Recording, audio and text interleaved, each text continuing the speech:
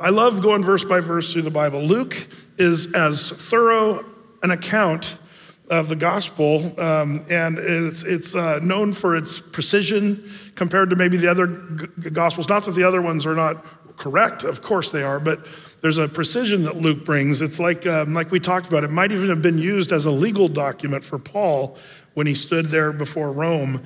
And so it's articulate, and one of the things that's rewarding, and I don't like to look up Greek words just to be fancy, but the Greek is so colorful and helpful to understand the original intent of Scripture and what was being said.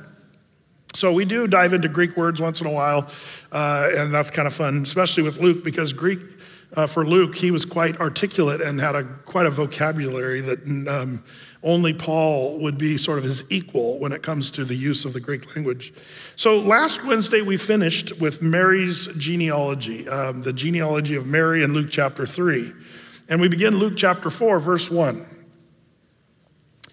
And Jesus, now pause right there. I know, 2 words. But Jesus mentioned here first in this chapter, who was mentioned last in the last chapter? In chapter 3, this genealogy, it says, which was the son of Enos, which was the son of Seth, which was the son of Adam, which was the son of God, and Jesus. Wait, now, what's going on there?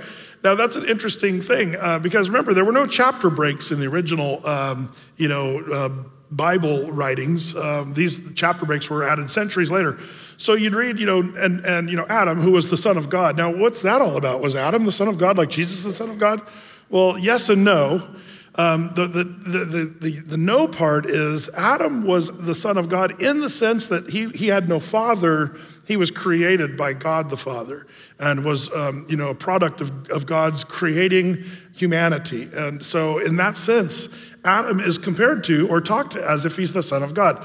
You say, is that a coincidence? I don't believe so, because Jesus is the Son of God, the big one, the most important one. But I want you to see something that maybe others might miss here, because this link between Adam and Jesus is kind of embedded throughout Scripture, and you should make sure and note that. Why would Luke go through the line of Mary all the way back to Adam? If you remember the genealogy of the Gospel of Matthew, it went all the way back to Abraham, but it didn't go before Abraham. Does anybody, who can guess, why did Matthew's Gospel only go back to Abraham? Anybody? Somebody said it.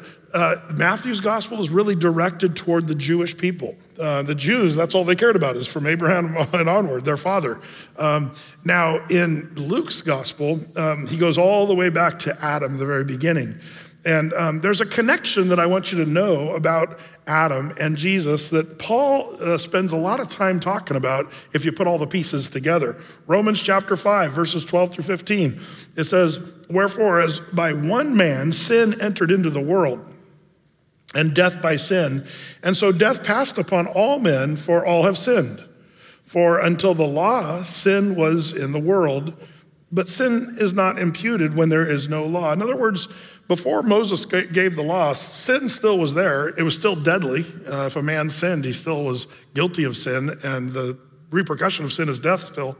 But once the law came, there was a higher level of responsibility for humanity to own sort of their sin. So until the law sin was in the world, but sin was not imputed when there was no law. The law made us, it's almost like you could drive 100 miles an hour on I-5 if there were no laws.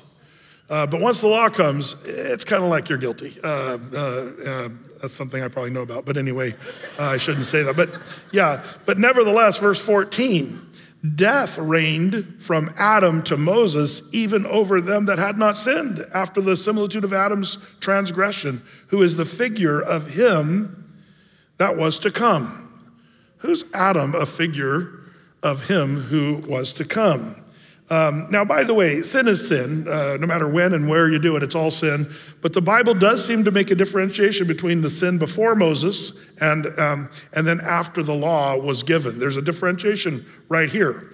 Now, here in Romans 5, 12 through 15, you say, well, Brett, that's a little confusing, but let's keep reading. In verse 15, it says this, as we keep reading, but not as the offense, so also is the free gift.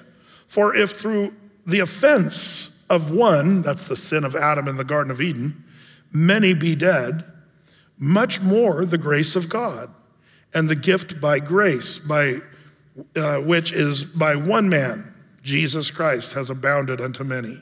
So this is saying by one man, that's Adam, sin entered into the world. By one man, Jesus, grace entered the world. This is the point that Paul is making. Now some of you are like, yeah, that Adam, he bombed out there in the garden. The Adam bomb is what we call that. There he sinned in the garden, and what a jerk. If I were there, I wouldn't have eaten of the apple.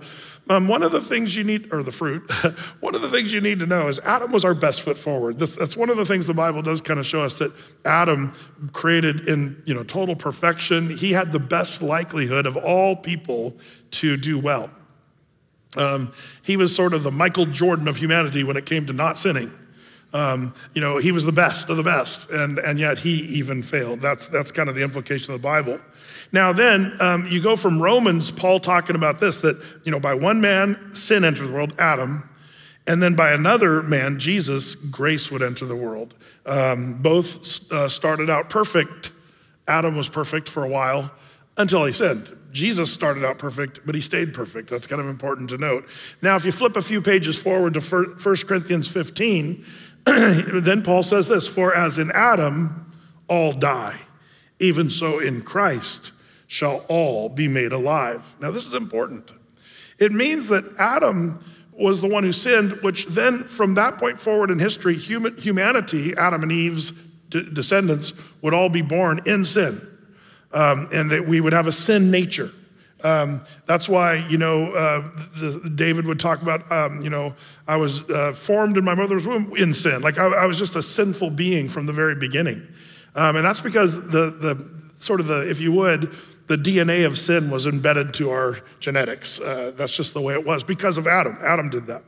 So because one man sinned into the world, and now be careful, don't say, see, it's not my fault. Adam made me do it. Don't say that. It's still your fault. Adam was the best we had to offer. The truth is that once Adam sinned, humanity changed. Now we're born in sin. But because we live in sin, we feel like we need to try to figure it out ourselves and pull ourselves up by our bootstraps and save ourselves. But even that's sinful. If you're trying to be righteous, if you're looking for righteousness within yourself, even that's sinful. Like Charles Haddon Spurgeon did a sermon on that. To look for righteousness in my own self is unrighteousness in and of itself. Sin begets sin, and it just gets worse, snowballs as the years go by. Humanity, we just find ourselves in sin. And that's why we love not the first Adam for what he did, but the last Adam for what he did. Go fast forward, 1 Corinthians 15. Hopefully, if you want, you can jot these down or just remember these verses. So it was written, the first man, Adam, was made a living soul. The last Adam was made a quickening spirit. Now here's where we get into some really interesting stuff. What's Paul talking about? Paul was arguing that Adam was, he was born into life and he was given the breath of life. But that's all he had. But the last Adam, which we know is Jesus, it made a quickening spirit. That means to make someone alive, but not in a biological, physical kind of making alive, but a spiritual kind of life. Now, this is where we're getting into some language that maybe you're starting to, have you ever been told, you must be born again? That's an important thing. That's what becoming a Christian is, by the way.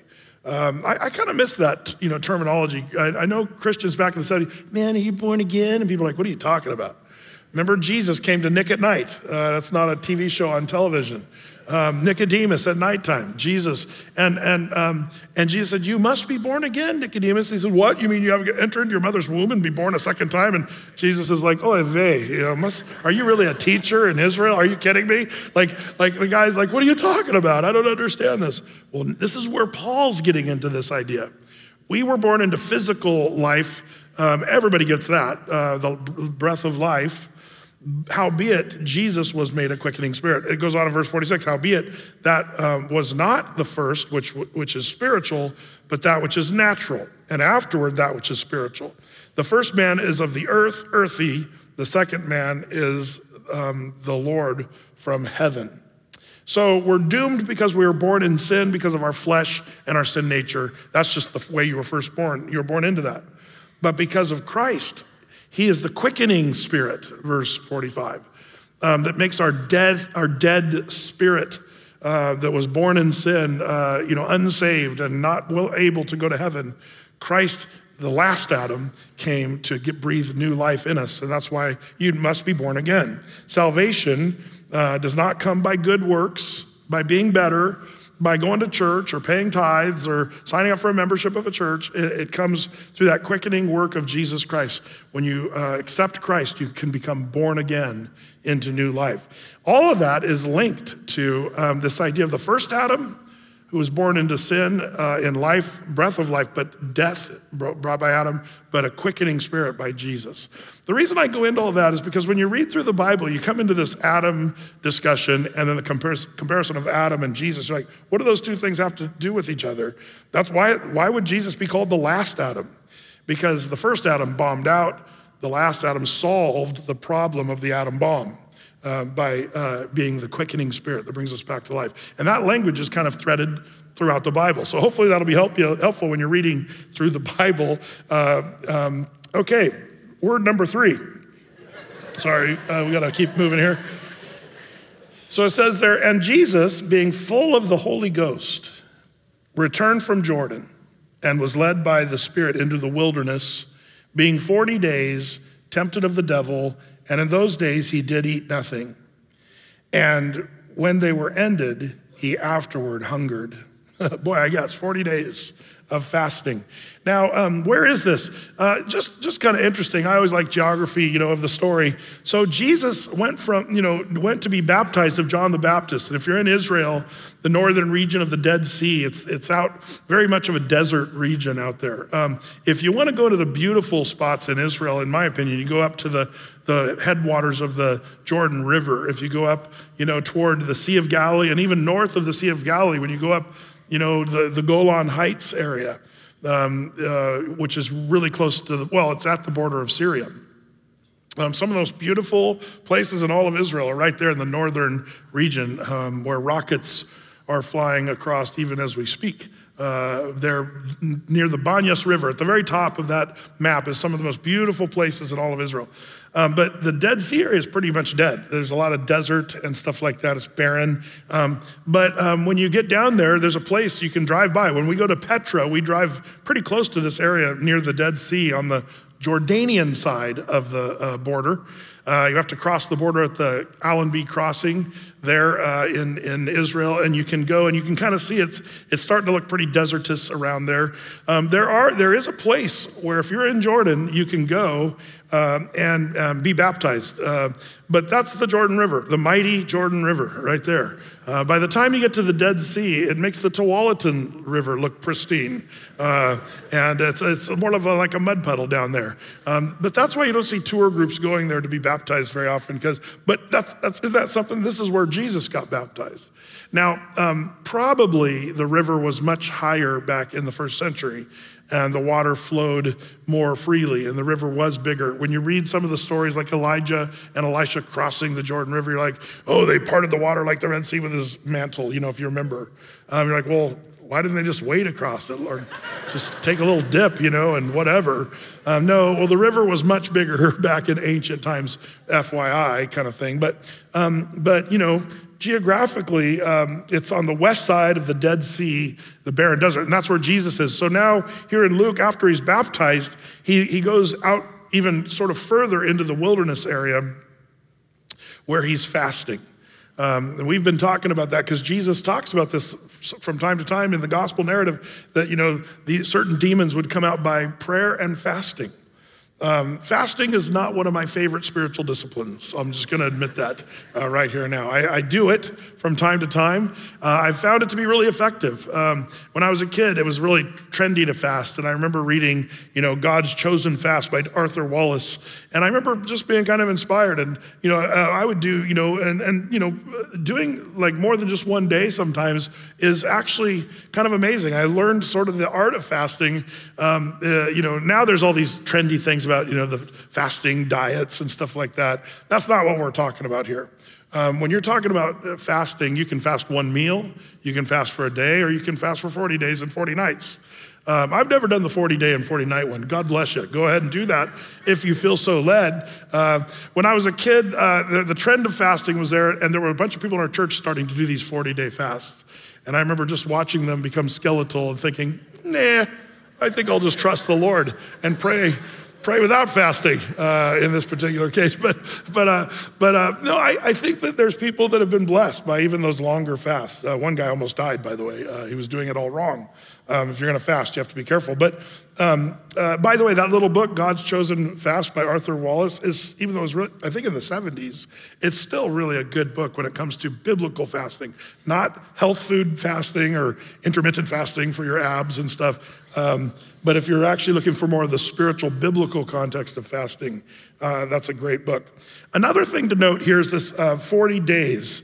If you're a Bible student, you'll notice in the Bible that numbers have a strange connection to meaning. The Hebrew alphabet is associated with numbers, and all those numbers have meaning in the Bible, and there's layer upon layer of interesting things in the Bible. When you come to the number 40, the word 40 appears 158 times in the King James translation.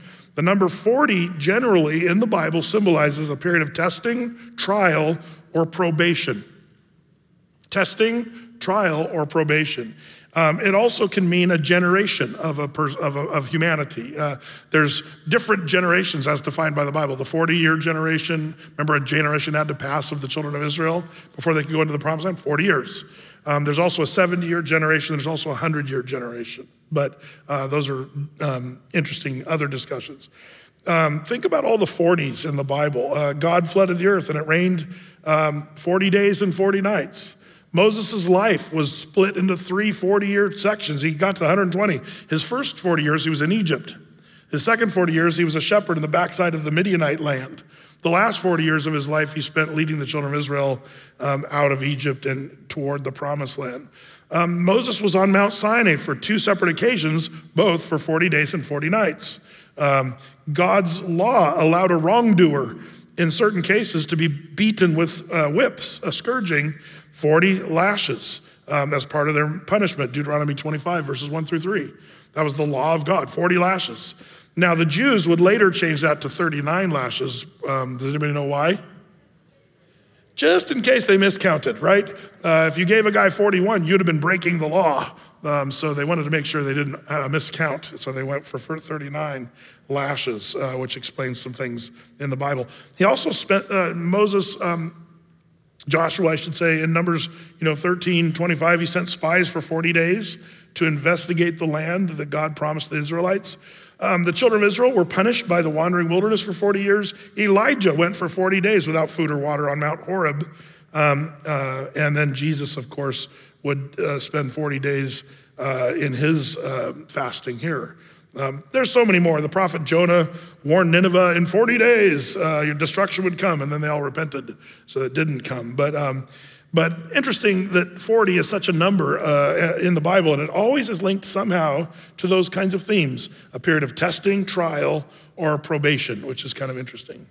Now, notice in verse 2, it says, and afterward he hungered. And I would say, sort of, if I were being sort of smart aleck, I'd say, you think? 40 days of fasting, I'd be hangry by that time. Not hungered, I'd be hangry.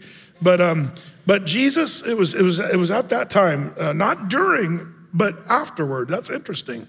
What does that mean? I think that if you've ever fasted for more than a few days, have you ever noticed like on the third day, it becomes easy? Like it shifts into easiness where you almost forget to eat. You can almost get to a place of forgetting to eat after a certain time of fasting. I wonder if Jesus was doing great, and out in the wilderness and seeking the Father. but it was at his moment when suddenly it says he hungered. That was a moment of his perhaps greatest vulnerability. Was Jesus vulnerable?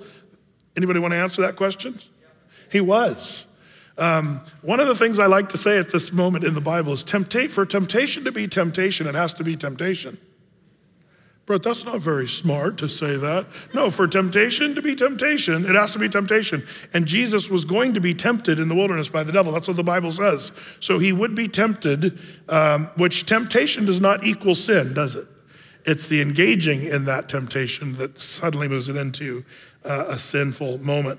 So now we're going to see, temptation number one given to Jesus out in the wilderness. We're going to call this number one, stone into bread. Verses 3 and 4 is where we pick that up. Verse 3, it says, and the devil said unto him, if thou be the Son of God, command this stone that it may be made bread. And Jesus answered him, saying, it is written, that man shall not live by bread alone, but by every word of God. Of course, Jesus, there's so much here. This is Jesus's physical needs. He's hungry. And Satan tries to dangle the answer to his physical needs. That's one of the areas where Satan will tempt you and me, our physical needs. Now, there's something here that you might miss if you're just kind of reading. It seems that Satan is questioning whether Jesus is God, but there is an interesting little language thing in the original Greek that Luke uses, and it has to do with this idea of the conditional class use of the word if. Conditional class use? Well, the word if, if you look it up in the Greek and which class is being used of the word if, the Greek word here, a primary particle of conditionality is what the word is. But the definition is, if it be so, or since. The word since there probably is the best translation there, which it might be shocking, but it doesn't seem, even though Satan is always questioning the word of God, and you'd think he'd be questioning the deity of Jesus. But that's probably not what's happening here. What's probably happening is Satan is actually saying, since indeed you are the Son of God, that's the way this probably should read if you go to the Greek scholars who know this stuff. Since indeed you are the Son of God, does Satan know that Jesus is the Son of God? I think he does. So I don't think he's actually questioning that. If Jesus is God, it's not a supposition, but an affirmation almost. So Christ's deity is the basis for this first temptation. Since you're the Son of God, tempting Jesus because he is God is kind of what's going on. Not to try to prove that he is God, but Satan's going to say, well, since you're the Son of God, then we see the temptation to turn stone into bread, dealing with Jesus's physical needs. By the way, in each temptation, Jesus would use that phrase, it is written. What a reminder for you and me. When you're tempted by the devil to pull out the sword of the Spirit and be ready to do battle, because that's what temptation is, it's a battle. And I hope when you're dealing with the temptations that you are wrestling with, that you have some good scriptures. Do you have some good battle scriptures for the things you're tempted in? Because that's the way we as Christians, if we follow Jesus, each temptation, Jesus would use the word. And by the way, Jesus is quoting from Deuteronomy chapter 8, verse 3. It's just, interesting to me that Jesus knew this, just kind of had it memorized, ready to go, right on the tip of his tongue. It says there in Deuteronomy 8, he humbled thee and suffered thee to hunger and fed thee with manna, which thou knewest not, neither did thy fathers know, that he might make thee know that man doth not live by bread only, but by every word that proceeds out of the mouth of the Lord doth man live. So the context of this is manna, bread in the wilderness for the children of Israel, physical food, but it required them to trust God spiritually to feed them. And in a sense, Jesus is saying, I'm going to trust the Father for my provision. I'm not going to look to you for this. Remember, they couldn't store up the manna. They couldn't keep it overnight because it would rot and breed worms, but they would have to daily receive manna and trust that daily the manna would be there. So the Lord taught you and me in our Lord's Prayer, taught us in Matthew 6:11, give us this day our daily bread. This is something you and I have to trust the Lord for too, the daily food provision. By the way, speaking of provision, in a day where inflation is on the rise, a lot of people are financially strained, some people living paycheck to paycheck. One of the things we have to do is remember, kind of take it day by day. Give us this day our daily bread, Lord, trusting Jesus to provide. God's name is Jehovah Jireh, the God who provides. And Jesus taps into that, resisting the devil. And so every time Jesus is tempted in these three temptations, notice that Jesus is resisting with the word of God. James 4:7, submit yourselves to God and resist the devil, and he will what? Flee. So is the devil gonna flee from him right this moment? Nope, not yet. So I wonder if that means you need to resist more than once. Man, I tried to resist one time. You got to keep resisting is the idea here. So Jesus is going to do that. He's modeling for us. So you might say, oh no, it didn't work. He spoke the word and Satan's still right there. Persistence in resisting the devil is kind of the mark here. Okay, so the first temptation was stoned into bread. Temptation number 2 is the kingdoms of the world. Look at verse 5. There it says in verse 5, and the devil, taking him up into a high mountain, showed him unto him all the kingdoms of the world in a moment of time. How could he do that, Brett? What mountain in Israel can make you see all the, maybe there was no smog in those days. It was so clear you could see Paris from afar off. No, I believe, does Satan have power? Yeah, he has certain power. We need to understand he doesn't have unlimited power. He's not omnipresent. He's not omniscient. He's not omnipotent, all-powerful. But he does have power. And we shouldn't, if Satan had enough power to go into heaven in the book of Job, chapter 1, and hang out with God, I think he probably has enough power to kind of show sort of a, big screen and like to show sort of in a sort of whatever you want to call magical kind of way. Look at all the kingdoms of the world. And it could be like a collage of all the kingdoms of the world. Could it be that Satan is not as limited to time and space in the same way that we are? So showing the kingdoms doesn't require being able to see it all at once if you live outside of time and space. So there's some interesting things about that tell us a little bit about what Satan is able to do. But he was able to show Jesus all of the kingdoms of the world. Most scholars, by the way, believe not just at that time and moment, but all the kingdoms for all time throughout all of history, the kingdoms of the world. That's what they believe Jesus was tempted by there. Question before we read on, was Jesus tempted by the kingdoms of the world? Only a few of you answered that one. See, you're nervous now. Of course he is. For temptation to be temptation, it has to be temptation. Let's read on, verse 6. And the devil said unto him, all this power will I give thee, and the glory of them, for that is delivered unto me.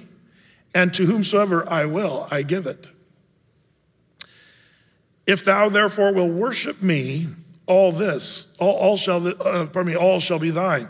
And Jesus answered and said unto him, get thee behind me, Satan, for it is written, thou shalt worship the Lord thy God, and him only shalt thou serve. Wow, this is so full of some interesting answers to the Bible.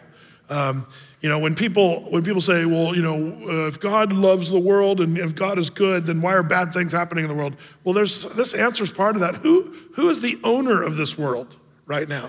Well, that's what this says. Satan, for this to be a real temptation, Satan has to have the title deed to planet Earth. And here he's saying, if you bow down and worship me, I'll give you the title deed. I own it now. He even says, it was given to me. Question, who gave to Satan title deed to planet Earth? Adam in the garden. When he ate of the tree of knowledge of good and evil, title deed, the Lord gave to Adam and Eve the power to subdue the earth and to be over the animals and over the earth. But when Adam and Eve gave in, Satan was the one who received that title deed. Question for you guys that follow through the whole Bible, where does that title deed come up ultimately? Where do we see it? Book of Revelation. the scroll with the 7 seals. Who is worthy to open the scroll? And John starts weeping because nobody's worthy to open the 7 seals, which was a title deed document in those days.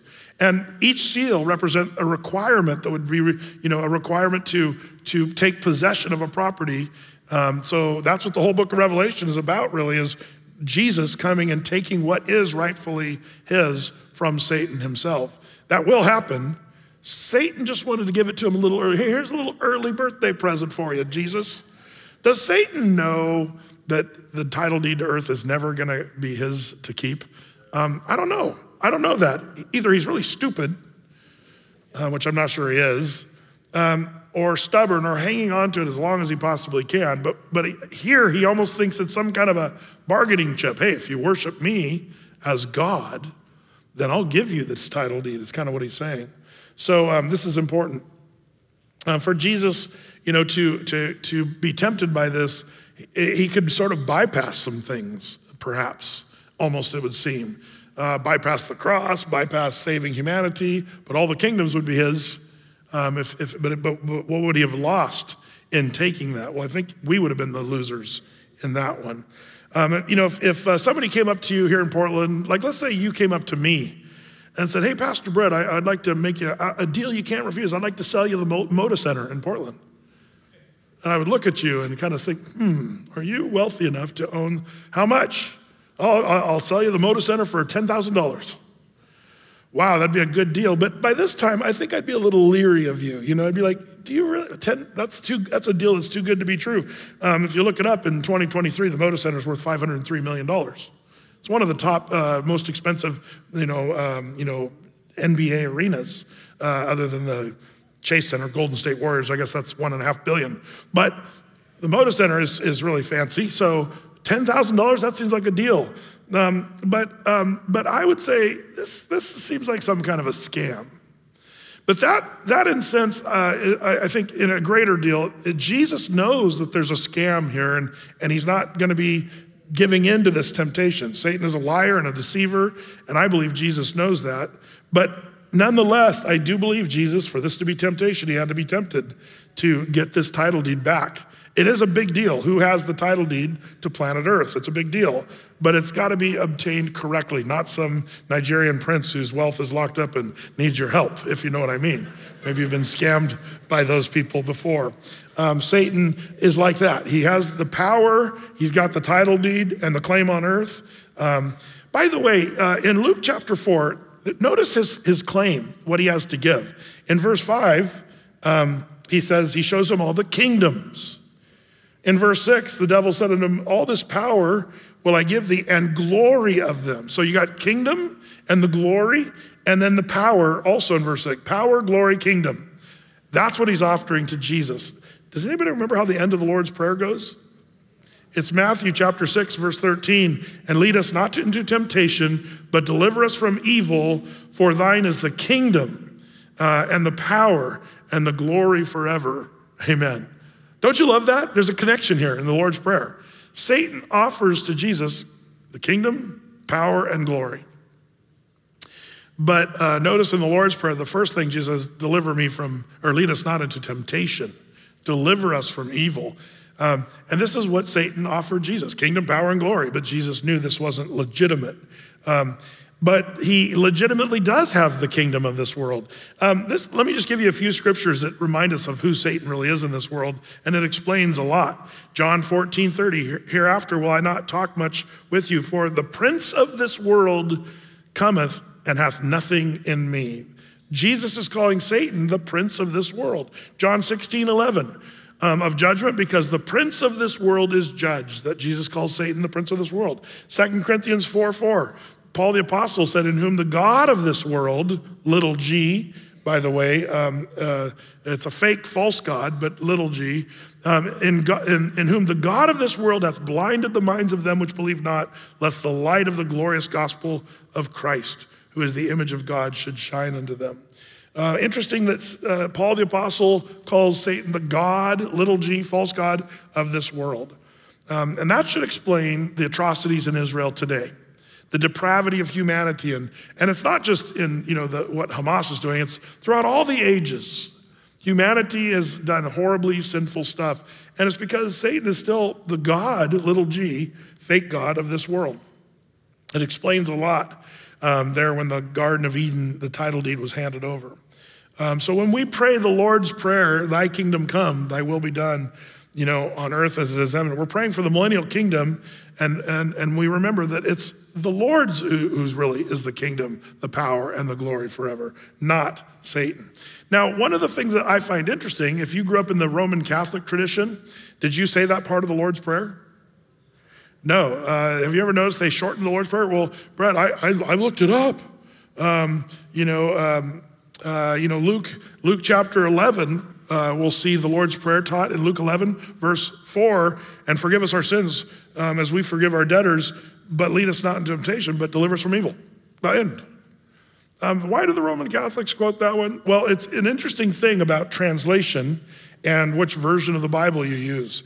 Either one, King James, Matthew's gospel, reminds us that of this last part of that, the Lord's Prayer. For, lead us not into temptation, but deliver us from evil, for thine is the kingdom, the power, and the glory forever. Amen.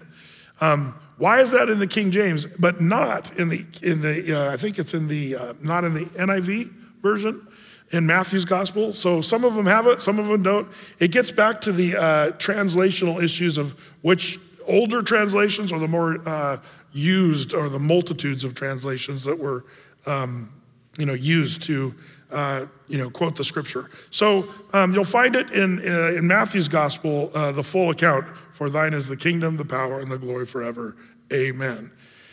And that's why I like to use the longer version. Well, Brett, can I use the shorter version? Am I wrong to do that? No, because it's in other places in the Bible. It's okay to use the shorter version. It's not bad, but I enjoy using the full version because it's very end times oriented. We know that the coming kingdom that we're told to pray, thy kingdom come, thy will be done, is ultimately going to be Christ coming in kingdom, power, and glory. I love that. And Satan's going to be totally done away with. That's one of my favorite parts of the Lord's Prayer. So all that to say, back to point number 2, this is why Satan offers the kingdoms of the world, temptation of glory and dominion. That's what he dangles in front of Jesus. By the way, Satan, that's really what he wants. We know what Satan wants. He wants to be worshiped as God. In Isaiah chapter 14, let me just remind you of Satan, what he said way back in the Isaiah prophecy days. This is Isaiah sort of rhetorically wondering at Lucifer, the fallen angel, Satan. He says, how art thou fallen from heaven, O Lucifer, son of the morning? How art thou cut down to the ground, which did weaken the nations? Isn't that interesting? That's one of the things Satan wants to do, weaken the nations. We see that today, don't we? For thou hast said in thine heart, I will ascend into heaven. I will exalt my throne above the stars of God. I will sit up also upon the mount of the congregation in the sides of the north. I will ascend above the heights of the clouds, and I will be like the Most High. This is what Satan, Lucifer, wants out of his deal, which was his pride. He wants to be greater than God, and it was that pride that was started in his heart. Did you notice in verse 13, for thou, Lucifer, hast said in thine heart. That's where this pride begins, by the way. It's in your heart. That's where Satan got it. But all that to say, this is why Satan is saying, bow down and worship me. This would have helped him achieve his goals way back when he was Lucifer, fallen as one of the most beautiful angels of all. But Jesus, again, back to our text, notice how Jesus responds. It is written. And again, he quotes from Deuteronomy chapter 6, verse 13. Thou shalt fear the Lord thy God and serve him and shalt swear by his name. By the way, Jesus quotes 3 times, and each time he quotes from the book of Deuteronomy. Was Deuteronomy Jesus' favorite book of the Old Testament? Have you ever noticed, now this might be a huge conjecture, but I wonder, if Jesus had recently been reading in Deuteronomy. The reason I ask that question is because have you ever noticed that when you're reading through the Bible in your own personal morning devotions, that what you read that morning applies to that day? You're like, wow, I read that this morning. Like, how many times have you said that? If you're a Bible reader, which we all should be, you're like, wow, I can't believe it. And I've even had stuff, have you ever had something in the Bible like, man, what in the world is that about? Oh, well, I don't know. And you close your Bible and you go off, and then something happens that day where you go, wait a minute. I think I know what that's about. Like, it's like the Lord just kind of reveals it to you, you know? But I find it interesting that Jesus just narrowly quotes all 3 times from Deuteronomy chapter 8 2 times and Deuteronomy chapter 6 1 time. Where we are in the Bible is where we're at in life. I wonder if Jesus was just reading from Deuteronomy. The reason I ask that question is that's what happens to a lot of us, I think. So he, Satan wants Jesus to worship him. And by the way, whatever you worship, that's what you will serve. That's an important thing to remember. And Satan knows that. If Jesus were to fall down and worship Satan, suddenly Jesus would become servant to Satan, which you can even imagine that. Thank the Lord, he didn't do that. What do you fall down and worship?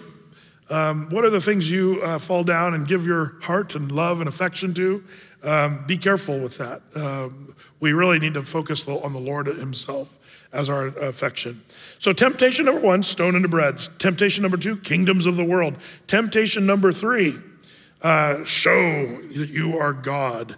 And we begin that in verse 9. It says, and he brought him, Jesus, to Jerusalem and set him on a pinnacle of the temple and said unto him, if thou be the Son of God, cast thyself down from hence. For it is written, he shall give his angels charge over thee to keep thee. And in their hands they shall bear thee up, lest at any time thou dash thy foot against a stone. And Jesus answering and said unto him, it is said, thou shalt not tempt the Lord thy God. And when the devil had ended all the temptation, he departed from him for a season. Notice, just for a season. He's coming back.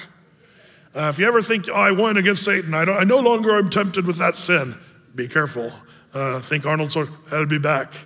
That's what Satan does. He comes back. Now, resist the devil and he will flee from you. Jesus resisted 3 times and finally Satan's gone. So there's some interesting patterns here about resisting temptation. Now, in this particular one, show your God, this is Satan trying to get Jesus off course away from his mission. Jesus would really show that he is God by dying on the cross and resurrecting from the grave. But Satan wants him to be derailed from that particular notion. So I love that Jesus didn't give into this one, because none of us would be saved if Jesus sinned. Now there's some Bible prophecy implications. I'm hesitant to go into this, but it is something for you fans of Bible prophecy you might want to note. The word pinnacle is interesting. What is the pinnacle of the temple? Now you might be thinking the steeple. Did the temple have a steeple? What was the highest point of the temple? And man, people have done work on this, trying to figure out what exactly is the pinnacle of the temple. And we all think of kind of the highest point. But it's interesting when you look at the word pinnacle. The Greek word is a strange word. It's hard to pronounce. Neon. What did you say? Yeah. Perignon. Look it up. It's a hard word to say. But if you look up the definition for this, pinnacle, you might better translate it as the word a wing of the temple. It might be a pointed extremity on a wing of the temple, but it mostly means wing. Now, this is interesting because which wing, then you ask, okay, if it's not just the high point of the temple, which wing is he gonna stand on? Well, the word is interesting, especially when you go into the Old Testament. Do you remember who's gonna go and defile the temple in the Old Testament? Antichrist. Antichrist is coming to defile the temple during the tribulation period. Now, the reason I share this with you is that event, when abomination of desolation happens, remember Matthew 24, Satan's power through Antichrist, he's gonna set himself up during the tribulation to be worshiped there at the temple.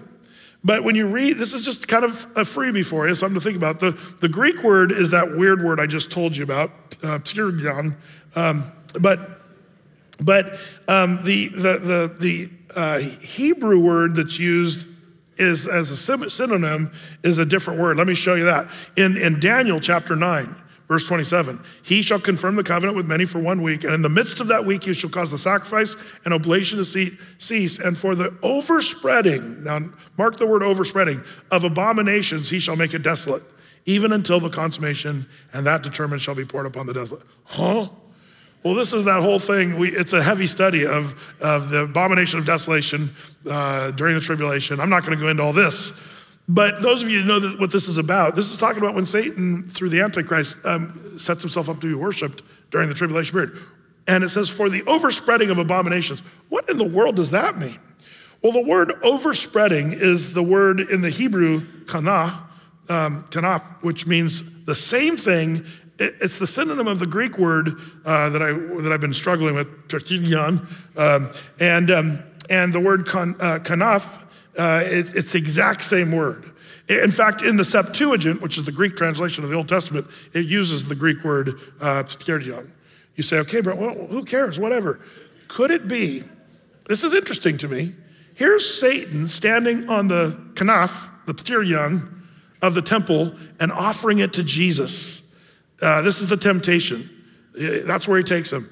Where is Satan going to try to be worshiped by the world? The same place that he does this to Jesus, whatever it is it's the steeple, the point, the highest point, it's the wing, the same exact location is the main thing you take away with there, where Satan is going to set himself and commit the abomination of desolation. The same place Jesus was taken there here in Luke. It's just kind of an interesting freebie for you. Does that make sense to you guys? Kind of interesting. It goes in the interesting category to me. Show that you are God. And that's exactly what Satan's going to attempt to do in the tribulation period, to be worshiped as God. All the 5 I will statements, he's going to try to make that happen in the tribulation period. So, for it is written, he says.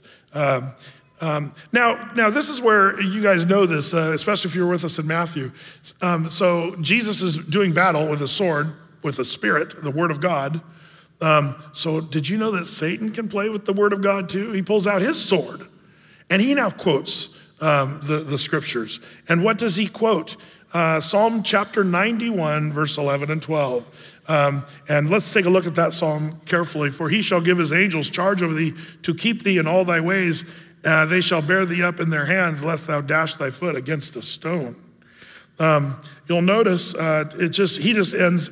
Now in Matthew's gospel, he even shorts it a little bit more, but here he just says, to keep thee. He'll give his angels. If you jump off the pinnacle of the temple, the angels will come and save you. Why? Well, the phrase that Satan misquotes scripture here.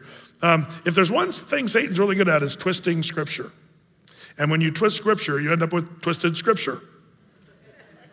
And that's what Satan is doing here.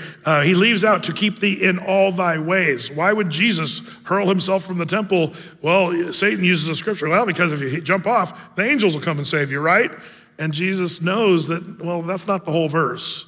Me jumping off the temple would not be keeping me in the ways of the Father in heaven. The reason I can trust angels to be in my rescue is if I'm doing the will of God, then the Lord will protect me and save me. Jesus knew what his mission was, and he stuck with it. And even though Satan tried to misconstrue scripture, he actually not successful. I hope you're careful. There's a lot of misquoting of scripture in these days, and Satan likes to use that. So anyway, keep that in mind. Back to Luke chapter 4, verse 14. It says, and Jesus returned in the power of the Spirit into Galilee. And there went out a fame of him throughout all the region round about. And he taught in their synagogues, being glorified of all. Interesting little section of Luke.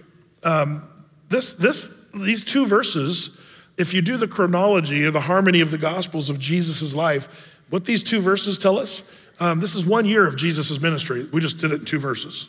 1 year just went by. Now, how do you know that? Well, the other Gospels, if you put the timeline together, there's a bunch of things that happened after verse 13 and before verse 16, and it's about a year that passes by piecing other parts of the Bible together. Kind of interesting. Verse 16, and he came to Nazareth, where he had been brought up. And as his custom was, he went into the synagogue on the Sabbath day and stood up for to read. Now, this synagogue in Nazareth, I've shown you snippets of this. When you go to the little town of Nazareth, this is kind of a fun place, but yeah, it's kind of hard to find. There's not a lot of tourists that go to this little synagogue, but it's way down under the ground because it was, 2 millennia ago. But they believe this very possibly is the synagogue of Christ there in Nazareth. It's kind of a fun place to go and visit and see. If it is or not 100% sure, but at least they claim that. Then the town of Nazareth looks over the Valley of Armageddon. This is the Valley of Armageddon. That's Mount Tabor, the little bump there. That's the Mount of Deborah, the prophetess. But that's the Valley of Armageddon. And the thing that you got to remember about Nazareth is it kind of has a cliff on one side, and that'll come into play here in a few minutes in our study. The same hillside, there's actually a section right in front of me there that's actually a cliff. So keep that in mind as we keep studying here. So verse 17, it says, "And there was delivered unto him the book of the prophet Isaiah. And when he had opened the book, he found the place where it was written, The Spirit of the Lord is upon me, because he hath anointed me to preach the gospel to the poor. He hath sent me to heal the brokenhearted, to preach deliverance to the captives, and recovering of the sight to the blind, to set at liberty them that are bruised, to preach the acceptable year of the Lord." Now pause right there. Where there's a period there, a little red period in some of your Bibles after the year of our Lord, that's kind of an interesting thing. You say, why? Well, did you notice something really happens that's strange here? When he finishes reading, verse 20, it says, he closed the book and he gave it again to the minister and sat down, and the eyes of them that were in the synagogue were fastened on him.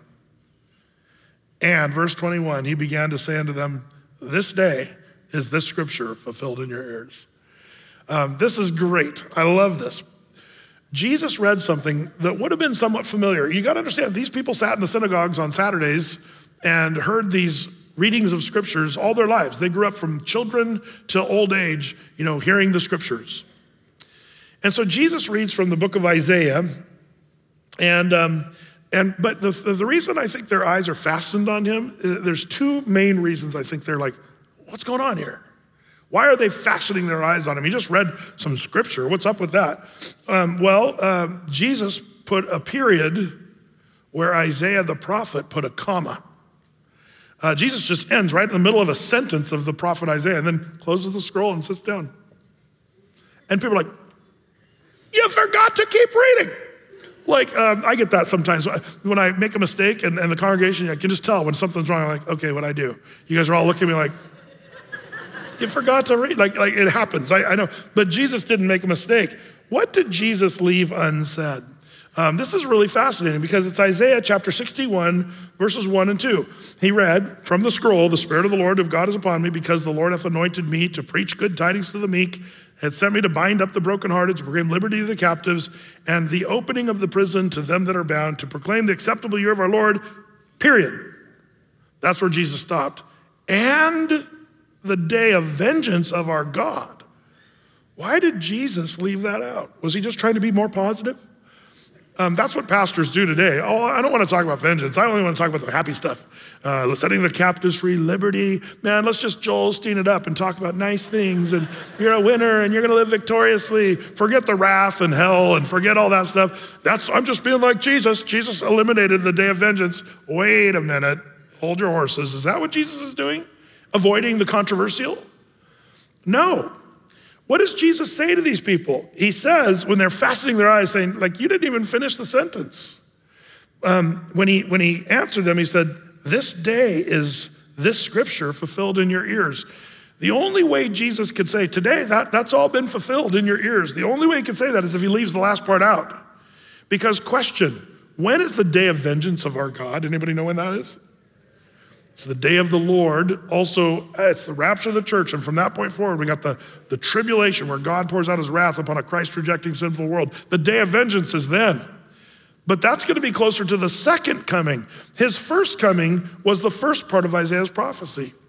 So Jesus wasn't leaving that out just to try to avoid controversy. Jesus was leaving that out because he's saying, this day, I'm the one, Jesus, the first coming, dying on the cross for the sins of the world. He's the one who's gonna preach good news to the meek. He's the one who's gonna bind up the brokenhearted and proclaim freedom to the captives and opening the prison to them that are bound in their sins and to proclaim the acceptable year of our Lord. Jesus is the one who's fulfilling all that in his first coming. But his second coming is where the day of vengeance is coming. See, I love this. This is Jesus being quite profound. So they fastened their eyes on him I told you the first reason, because he left part of the sentence out. But I also think they fastened their eyes on him because for him to only talk about the good stuff, well, that would be unusual for them. I told you on Sunday, the religious leaders, they were all into law and legalism and, the day of vengeance of our God would have been a common theme. But Jesus only spoke gracious words, and that's where we pick it up. Check it out. So it says there in verse 22, and all bear him witness and wondered at the gracious words which proceeded out of his mouth. And they said, is not this Joseph's son? And that was our verse last Sunday. We focused on that verse. That they marveled at his gracious words. That was the message of Jesus. And the gracious words would come because of his first coming. And grace wouldn't be possible if it wasn't for the cross of Jesus Christ. They sensed something big. But here's the problem. Once they sense this, his gracious words, and wow, this is stirring our hearts. But they said, well, wait a minute, isn't this Joseph's son? Isn't that the way the human brain works? They start analyzing, and doubt enters in. And that doubt, we'll check out what it causes. Verse 23, and he said unto them, you will surely say unto me this proverb, physician, heal thyself. Whatsoever we have heard done in Capernaum, do here also in thy country. And Jesus said, verily I say unto you, no prophet is accepted in his own country. Show us a trick like you did over in Capernaum. See, that's the part Luke left out, is some of those healings that he did in Capernaum. And Jesus knew the people would ask him to validate his ministry, to substantiate his authority by doing a miracle like he had done in Capernaum. But these people, Jesus knew that they would show him no honor because that was his hometown, the hometown of Nazareth. In verse 25, it says that he kind of gives an illustration of why they were not going to be able to hear. Verse 25, but I tell you the truth. Many widows were in Israel in the days of Elijah. That's Elias is just the Greek form of Elijah. When the heaven was shut up 3 years and 6 months, and when great famine was throughout the land, all the land. But unto none of them was Elias sent to save unto Sarepta, a city of Sidon, unto a woman that was a widow. And many lepers were in Israel at the time of Elias, the prophet, and none of them was cleansed save Naaman the Syrian. So what's Jesus, why is Jesus talking about Old Testament people? God didn't save all the widows in Israel, but chose a Gentile widow of Sidon to, help her. And he healed Naaman, who was also a Gentile, the Syrian. And so you kind of say, well, what in the world's going on here? Why would these people want to hear about what Elijah did or didn't do? Well, look at verse 28. Whatever Jesus just said about Elijah, healing the widow's woman or helping the widow woman and healing Naaman the leper. Why would they get ticked at that? Verse 28. And all they in the synagogue, when they heard these things, were filled with wrath and rose up and thrust him out of the city and led him to the brow of the hill. I showed you that on the video. Whereupon the city was built, that they might cast him down headlong. But he, passing through the midst of them, went on his way. What did he do to get out of the crowd? Like I don't know, but he somehow passed through the crowd. You gotta love that. Now, what in the world's going on here? Jesus, why were they so mad? Jesus raises the question of election, and he's basically saying, through Elijah the prophet, God didn't save everyone. But even in your life, in your history of your Israel, it wasn't even the Jews that Elijah came and he helped the widow woman who was a Gentile. And he helped the Syrian general Naaman, who was leprosy, who was also a Gentile. So he cited 2 Gentiles who lived outside of the land of Israel.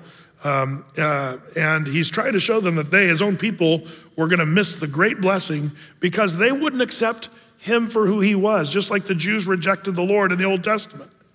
They would be like the many widows and the other people that were lepers in Israel who were not healed during the time of Elijah. That's what he's saying. You guys are gonna miss this. Just like our fathers missed Elijah's powerful healing power. And so this said, what are you saying? We're gonna miss something? Yeah, you're missing me as I speak. You're gonna reject me, for a prophet's not without honor except in his own land.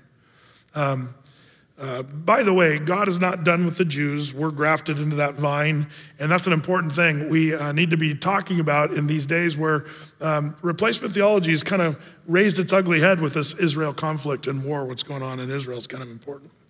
Well, Jesus got out of the way. We don't know how, but kind of miraculously passed through.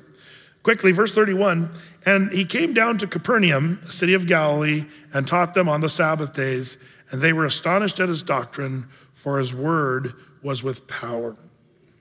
You gotta love this. Down to Capernaum. This was not geographically north-south down, but more of an altitude. Capernaum was 700 feet below sea level, whereas Nazareth is 1,200 feet above sea level. So that's what the Bible says up and down, by the way, geographically, that's what it means. Verse 33, and in the synagogue there in Capernaum, there was a man which had a spirit of an unclean devil, and cried out with a loud voice, saying, let us alone. Notice the word us there, plural. Let us alone. What have we to do with thee, thou Jesus of Nazareth? Art thou come to destroy us? I know thee who thou art, the Holy One of God. Isn't it interesting that the demons acknowledge him, but the people of Nazareth wouldn't? Verse 35, and Jesus rebuked him, saying, hold thy peace and come out of him. Notice there's no green vomit, spinning heads. Jesus doesn't yell and shake and quake and get a sweat towel and run about. No, just come out of him. And when the devil had thrown him in the midst, he came out of him and hurt him not.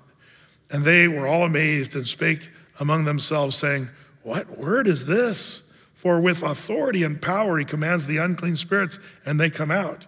And the fame of him went out into every place of the country round about. The demons know Jesus. One thing you should know, when Jesus rebuked him and said, hold thy peace, literally the Greek, he said, be muzzled. The reason that's important is, does anybody remember Jesus would say that same phrase at another time of cataclysmic problems? When did Jesus also say, be muzzled? To the storm. Which makes you wonder, was that storm like demonically inspired somehow? Remember, Satan's the prince of this world, the god of this world. Could some of the storms have not been an act of God, as your insurance company would call it? But sometimes storms, I think, can be coming from the evil one. Jesus used the same language with the storm as he used for this demon-possessed guy. But Jesus is at his word, the demon comes out. Verse 38. And he arose out of the synagogue and entered into Simon's house. And Simon's wife's mother was taken with a great fever, and they besought him for her. And he stood over her and rebuked the fever, and it left her. And immediately she arose and ministered unto them. So miracle after miracle. Now Peter's mom. By the way, this is Capernaum, the picture that we took with our drone when we were there. But there's the Millennium Falcon right there. Which was there during Jesus' time. No, actually, what's funny is that little Millennium Falcon that's there was built by the Catholic Church over what they believe was Peter's house. And there's a reason we do believe they knew where Peter's house was. It had to do with the preserving of Peter after Christ would die. Peter's house would become sort of known as kind of a major place, and it had to do with the shape of the building and all that stuff. So they built this thing, so you can't see Peter's house anymore because they built this thing over it. But the white building there would have been the synagogue, and the rest of that little area was the town of Capernaum, a little tiny town on the seacoast there. It's kind of a cool place. But notice, Jesus is rebuking a bunch of stuff in this story. I just want to show you. He rebukes the demon. He also rebukes the fever. Did you notice that of the mother? He rebuked the fever, which is same kind of demonic language. And then later he'll rebuke a storm. We'll see that later on.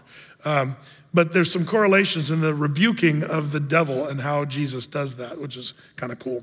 Verse 40, now when the sun was setting, All they that had any sick with diverse diseases brought them unto him, and he laid his hands on every one of them and healed them.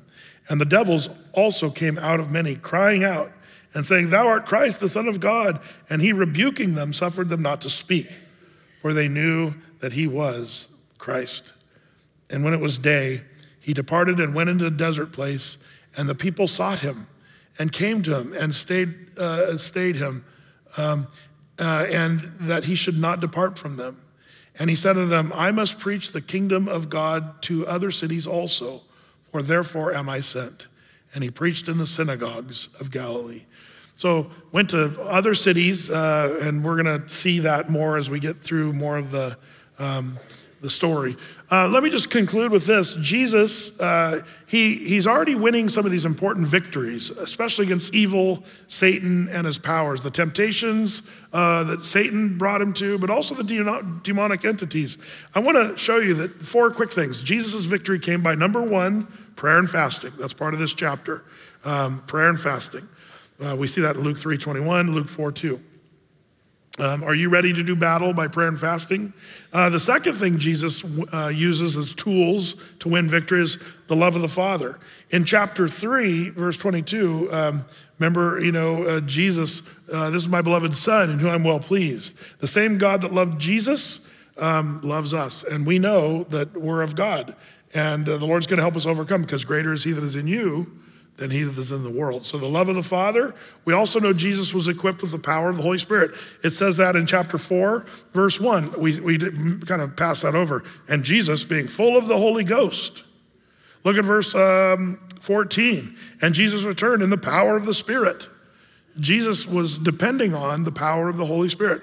And remember, you can have the power of the Spirit just for asking, the Bible says. Ask for the power of the Spirit.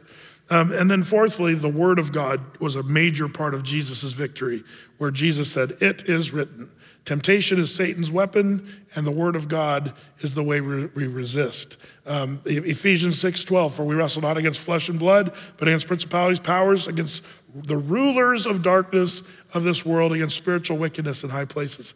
The word ruler there is interesting because this is almost like what Jesus is up against in this story. The Greek word for ruler is kosmokrator, which means high-ranking angel. So there's a high-ranking fallen angel in this case.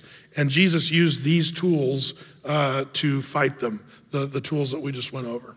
So there you have it, Luke chapter 4, and we'll finish right there and pick up chapter 5 next week. But let's pray, and then I'll kind of fill you in on what we're gonna do. Lord, we're so thankful for your word. It's living, it's powerful, and help us now to apply these things. Lord, that we would be ready to stand against the temptations of the devil, the wiles of the devil. Lord, that we would have those same tools that Jesus used at our disposal. Your word, your love, the power of your Holy Spirit, prayer and fasting. All of these things are the things we need. So help us with that, Lord. Bless these your people as we go tonight. In Jesus' name, amen.